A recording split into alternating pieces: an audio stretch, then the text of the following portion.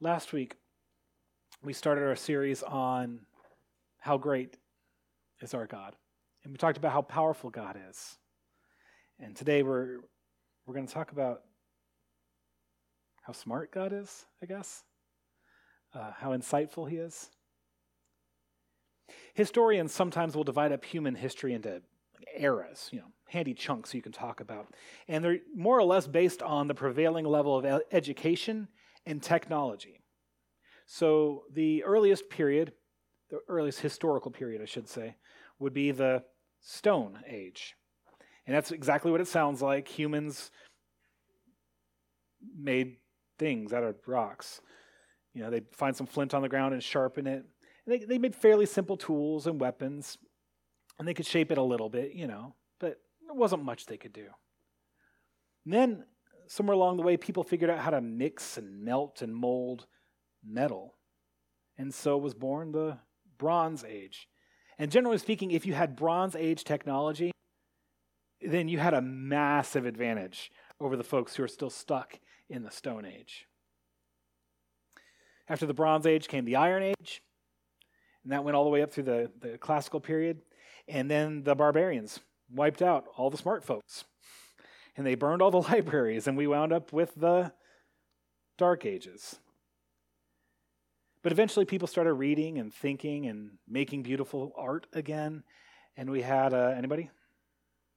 Renaissance, that's right.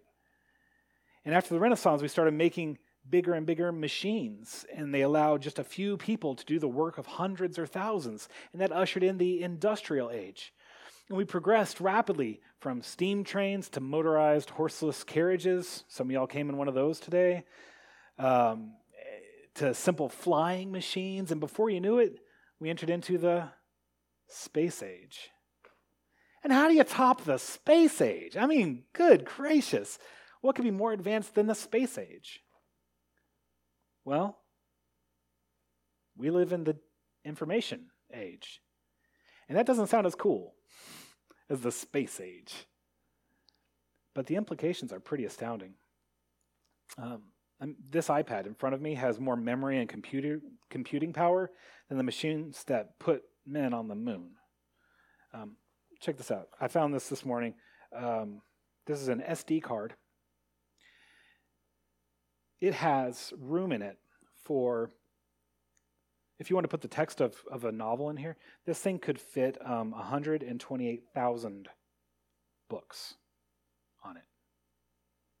I mean, have you ever been to a library with 128,000 books? And whoop, goes in the watch pocket. That's nuts, guys. Like, human history has never seen something like this before.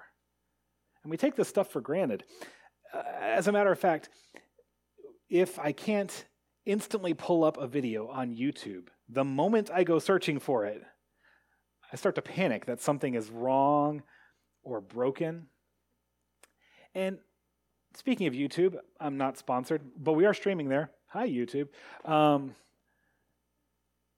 you know you can learn just about anything there? There are tutorials on how to string a guitar, how to change the alternator on your specific model of car, how to properly cut a mortise and tenon joint, how to fold a fitted sheet. It is possible, guys. How to speak in a Scottish accent. You name it, it's out there. And most of it's free. Information is so readily available to us that education has fundamentally changed.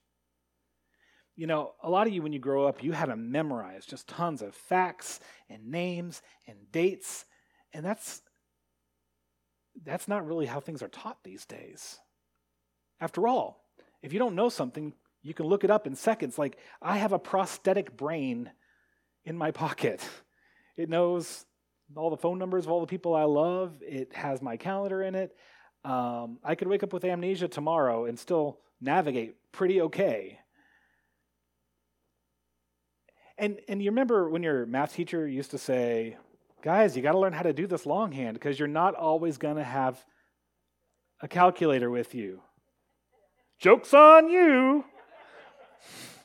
Everybody has a calculator all the time.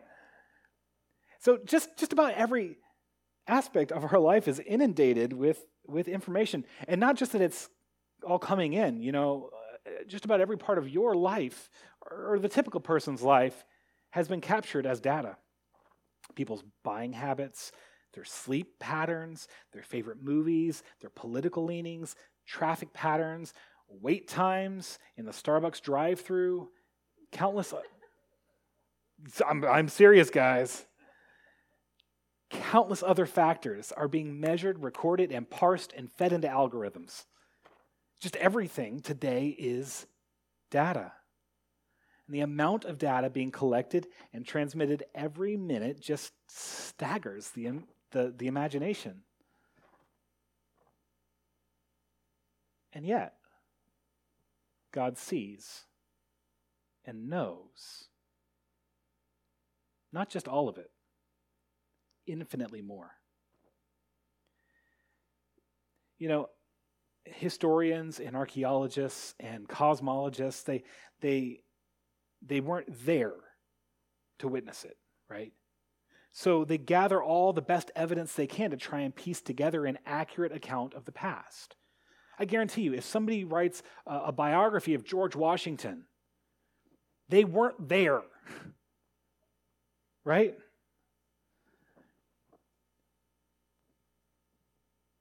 And it's an admirable job, it's an important job, but God was there. He witnessed it all.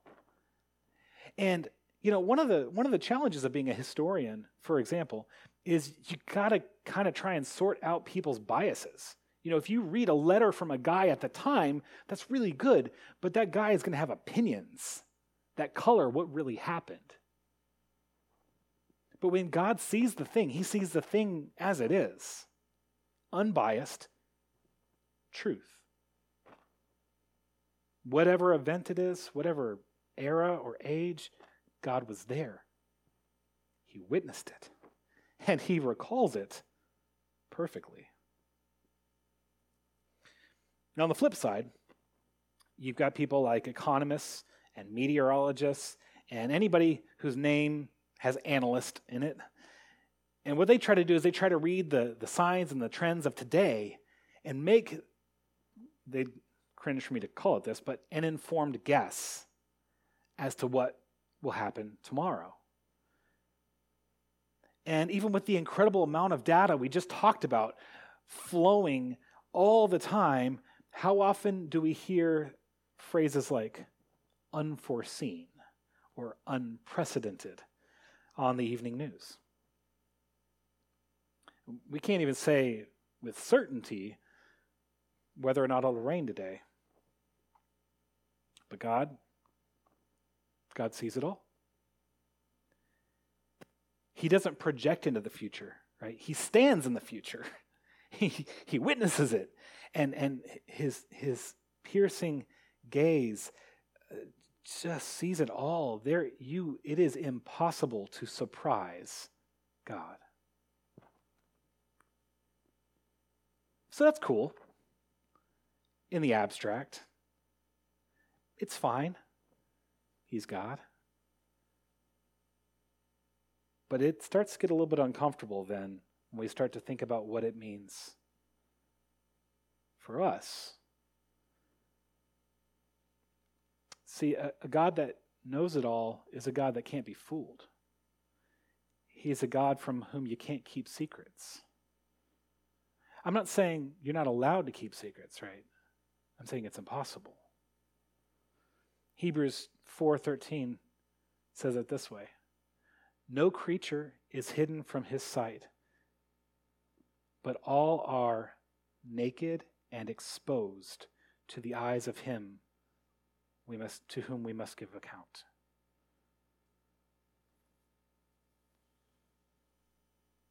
I don't like the sound of that. I don't like the idea that I stand naked and exposed in front of somebody to whom I have to give an account. I don't much, yeah. This is me self-editing, so I don't say something I shouldn't on camera. Whenever you read through the story of Adam and Eve, it seems so foolish that they would try to hide from God, right? I mean, you read it, they eat the forbidden fruit, and then they realize for the first time that they're naked, and their first emotional response to that is shame. They feel ashamed, and they never have before, but they do in this moment. And so what do? They dive for cover in the bushes. You're like, guys, this is God you're hiding from, right? As if God wouldn't see. I mean, like, I could see, hey, this bush has feet. Kind of weird, right? But they hide from God. And yet, are we any less foolish when we pretend like God doesn't see our sin?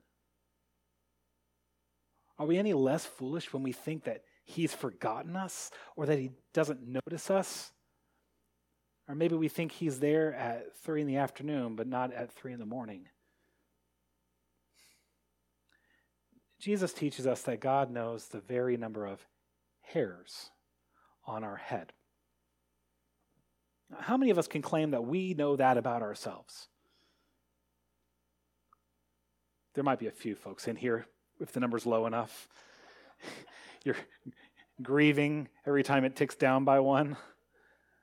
But I mean, that's an illustration. You know what I'm saying? Like, if this was written today, Jesus might not have said hairs on your head. He might have said he knows the very number of cells in your body. Think about that for a minute. That means that God has a knowledge of you that is so intimate that he knows you better than you do. He knows things about you that you don't, and maybe that you never will. He literally knows you better than you know yourself. There's things about me that I don't want people to know because I'm human, Here's what's truly remarkable.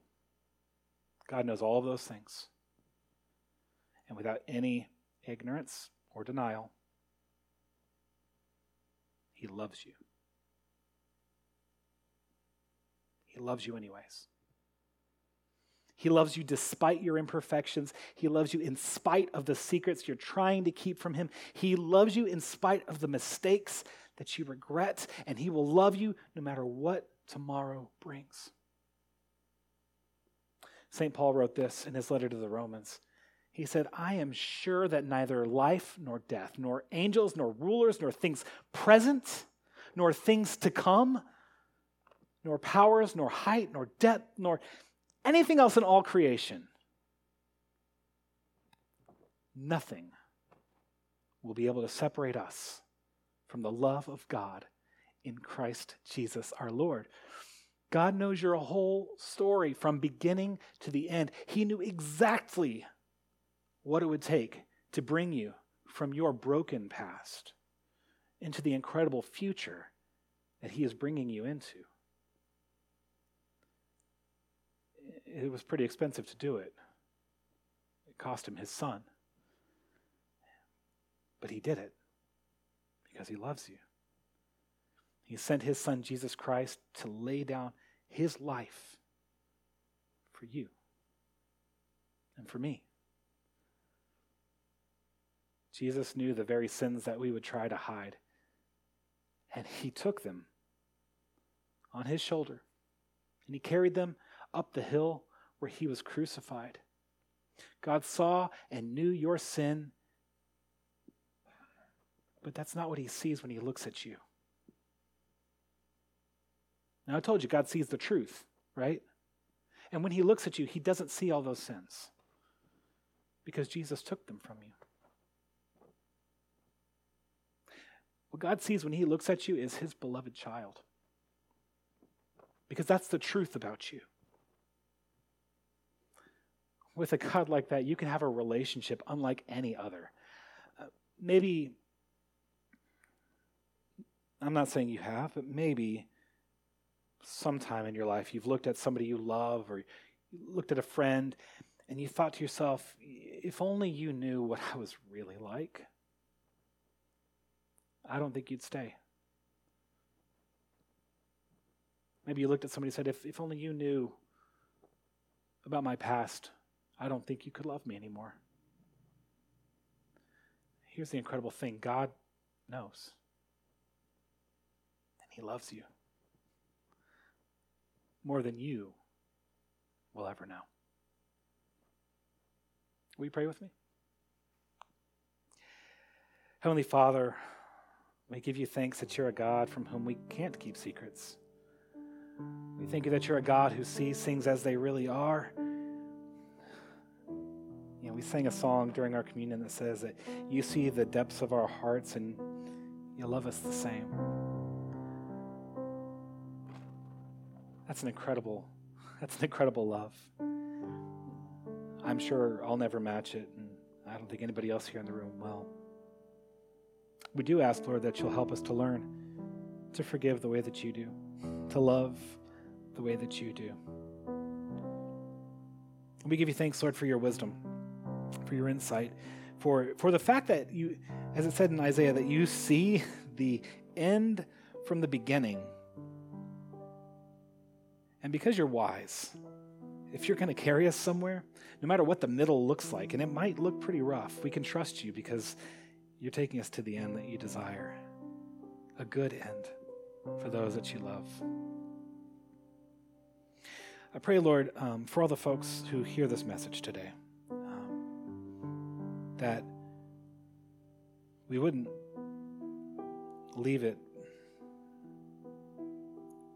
in the chair when we get up from worship today, but that your words to us and this aspect of who you are, that it would stick in our hearts, and we contemplate it throughout the week, that we'd be moved by it. I pray, Lord, for some folks today who heard your message that have been too ashamed to admit some sin in their life to you.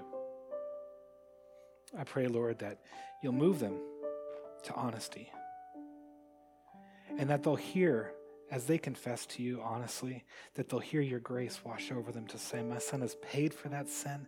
I know it was not a secret. It does not shock me. It does not surprise me. I love you anyways. I want better for you, and I forgive you. We thank you that you're a God of grace and second chances, a God who hears our prayer, a God who moves to answer our prayers, a God who loved us so much he sent his son Jesus Christ for us. It's in his name that we pray. Amen.